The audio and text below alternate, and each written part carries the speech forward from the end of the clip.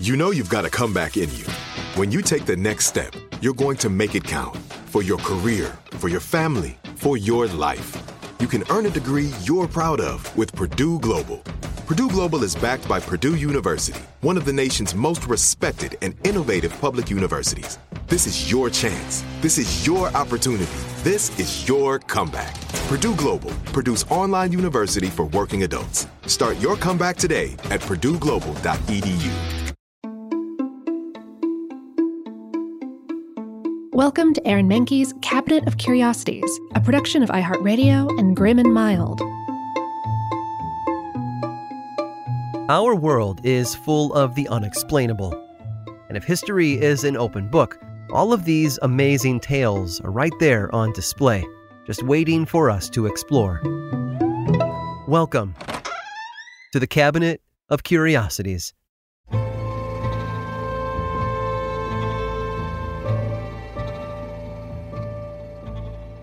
Good help is always hard to find. Proper training can do a lot to ensure a job well done, but those training materials need to be tested and proven. They must be written by people with experience who've gone through and vetted the methods being taught. For example, if a decision needs to be made, it should go through as many channels as possible. Time is not of the essence. Bureaucracy is always best. Another way to increase productivity and maximize efficiency is to clog up meetings with issues that have nothing to do with the topic at hand. If something was resolved at a previous meeting, bring it up again and ask whether it was the right decision. More than once. When in doubt, play it safe. Every task should take as long as possible. You know the old saying, measure twice, cut once, but only after you've measured another 8 times. Managers can also get on board by having their most efficient employees focus on the most unimportant tasks. When those tasks are completed, the employees can then go back to fix even the smallest flaws. Every meaningless job should be completed to utter perfection. Meanwhile, employees known for being slow and lazy should be given the complex jobs that require careful attention. Upon completion, incorrectly of course, those employees should be praised and promoted in full view of everyone else. This will shatter morale and, in turn, increase productivity among the group. Oh, and those meetings we talked about should happen often and with no agendas. Let attendees wonder why they're there in the first place and what the point of each meeting might actually be. Now, if all of this sounds like the opposite of what we've learned in order to succeed at our jobs, that's because it is. These instructions were part of a deliberate plan by the United States to sabotage foreign governments from within. Developed by the Office of Strategic Services, the organization that would eventually become the CIA, the Simple Sabotage Field Manual was a training guide developed during World War II. Its goal was to help citizens and government workers who were sympathetic to the Allies, but stuck inside Axis-held countries. Its techniques extended beyond white-collar jobs as well. Factory workers could deliberately gum up the works by accidentally shorting out wires or contaminating a vat of molten rubber by spilling unnecessary ingredients into it, which would render it unusable. Surfaces that needed to be smoothed could be sanded instead. Tools could be forgotten or lost so that certain jobs couldn't even be done at all.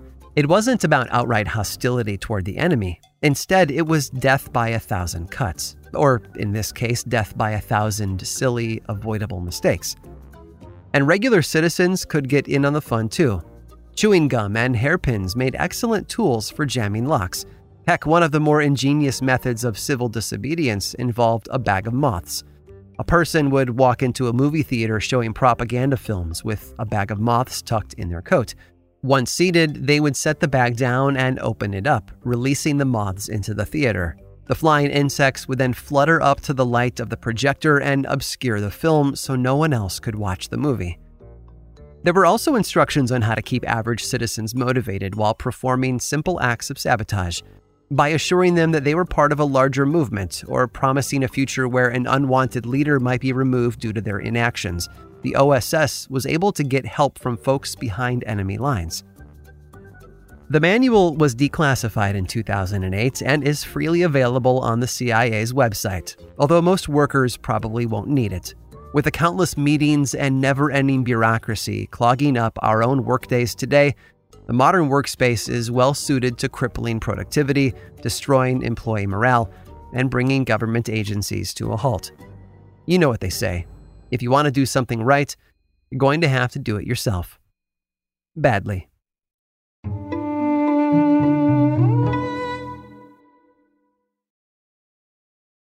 This episode is sponsored by Intuit. Here's a story for you. Once upon a time, a young woman was haunted by the ghosts of bad financial decisions, with credit card debt and an empty savings account looming over her every day. When she tried to ignore these ghosts, they only grew bigger and scarier, and these ghosts of her bad financial decisions were stopping her from living her best life. So she decided to face them head on and take control of her finances with help from Intuit. Intuit helps you face your financial fears with confidence through products like TurboTax, Credit Karma, QuickBooks, and MailChimp. Whether you're trying to manage your money or trying to run a business, Intuit gives you the confidence to take control of your finances so you can live your best life. Intuit is the financial platform that helps everyday people prosper. Intuit has helped 100 million people live their best financial lives. Visit Intuit.com, INTUIT.com, to start living yours. Let's get into it. This is it. Your moment. This is your time to make your comeback with Purdue Global. When you come back with a Purdue Global degree, you create opportunity for yourself, your family, and your future. It's a degree you can be proud of, a degree that employers will trust and respect. Purdue Global offers working adults like you over 175 flexible degree programs to meet your specific career goals. These include associate, bachelor's, master's, and doctoral degrees and certificates. Purdue Global degree programs range from nursing to business to communication and more. Whatever your interest, we have the degree that will move you forward. You have the knowledge, you have the experience. Now it's time to get credit for the work you've done and earn the recognition you deserve with Purdue Global, Purdue's online university for working adults. You know you're worth it. We do too. So don't wait another second to get the degree that will take your career to the next level. Start your comeback today at purdueglobal.edu. Hey everyone, it's Ted from Consumer Cellular, the guy in the orange sweater, and this is your wake-up call. If you're paying too much for wireless service, you don't have to keep having that nightmare. Consumer Cellular has the same fast, reliable coverage as the leading carriers for less. And for a limited time, new customers receive their second month free when they sign up and use promo code MONTHFREE by May 31st. So why keep spending more than you have to? Seriously, wake up and call 1-888-FREEDOM or visit consumercellular.com. Taxes, fees, and other third-party charges will apply. See website for additional details.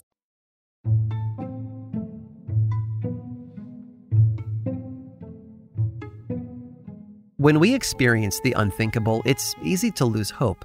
The human body can only handle so much. Exposing ourselves to the extremes for too long can shorten our chances of survival. Anna was no stranger to extremes. Born in Sweden in 1970, Anna's focus was on helping others. While studying in Norway to become an orthopedic surgeon, her mentor invited her to his retirement party. He was set to close one chapter of his life in May of 1999, but before arriving at the party, Anna had just one more stop to make. She and two colleagues headed for the mountains just outside of town for a quick ski trip. Anna was no stranger to the slopes. Those outings were common after work, and she had been down one particular mountainside numerous times. But on May 20th of 1999, she made a fateful mistake. Anna slipped and lost her footing, tumbling down the mountainside. She skidded across a frozen stream before being partially swallowed by a hole in the ice. Trapped among the rocks in the water with no way to get out, she was eventually found 20 minutes later by her friends. They rushed to her side and tried to pull her out, but she wouldn't budge. After 10 minutes of struggling, one of them called the police for help. Anna clung to life, breathing with the help of an air pocket she had found while submerged. Her friends held onto her skis until the police and emergency workers could reach them. Well, 10 minutes turned into 40. Then the cold started to set in. Anna's heart slowed to a point where it couldn't pump enough blood to keep her awake. She went into circulatory arrest just as the medics had reached her. First, they tied a rope around her and pulled, but they couldn't move her without causing serious injury. Snow shovels weren't strong enough to cut through the ice around her either. A metal garden shovel finally did the trick, though. They hacked away at the surrounding ice and finally freed her after 80 minutes in the water. Her body temperature had dropped to almost 57 degrees Fahrenheit. The blood in her veins had practically stopped flowing, and she wasn't breathing. Her colleagues tried to administer CPR on the way to the hospital, but it didn't work. A defibrillator couldn't even bring her back. Her skin had gone ice cold, and by all measures, she was technically dead. Doctors hooked her up to an ECG, and it showed nothing but a flat line. Dr. Gilbert, the ER chief attending to her case, immediately whisked her to an operating room. He wasn't ready to declare her dead just yet.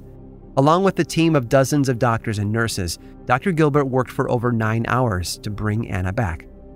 His hope was that the extreme cold had slowed down her metabolism enough to keep her brain from experiencing any long-term damage. You see, when the human body reaches such a low temperature, the brain requires a lot less oxygen to survive. That, along with the CPR the medics had performed on her, should have been enough to keep her alive. The first thing Dr. Gilbert did in the operating room was connect Anna to a heart-lung machine. It pumped her cold blood out of her body and warmed it externally before circulating it back in. It took hours, but it worked. Her body temperature began to rise. She stayed on life support for another 24 hours. The following day, her heart started to pump on its own again. It took another agonizing month on a ventilator before her body regained functionality. And when she woke up and couldn't move anything below her neck, she panicked. But the paralysis was only temporary, nothing more than a side effect of the accident. Anna Bagenholm wasn't the first person to be frozen alive, but she was the first to have survived. She fully recovered with no detectable brain damage.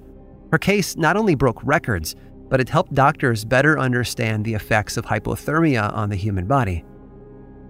Thankfully, Anna received the finest medical care that Norway had to offer. So when she got back on her feet 4 months later, she couldn't help but pay it forward. She took a job as a radiologist at the very same hospital that had saved her life.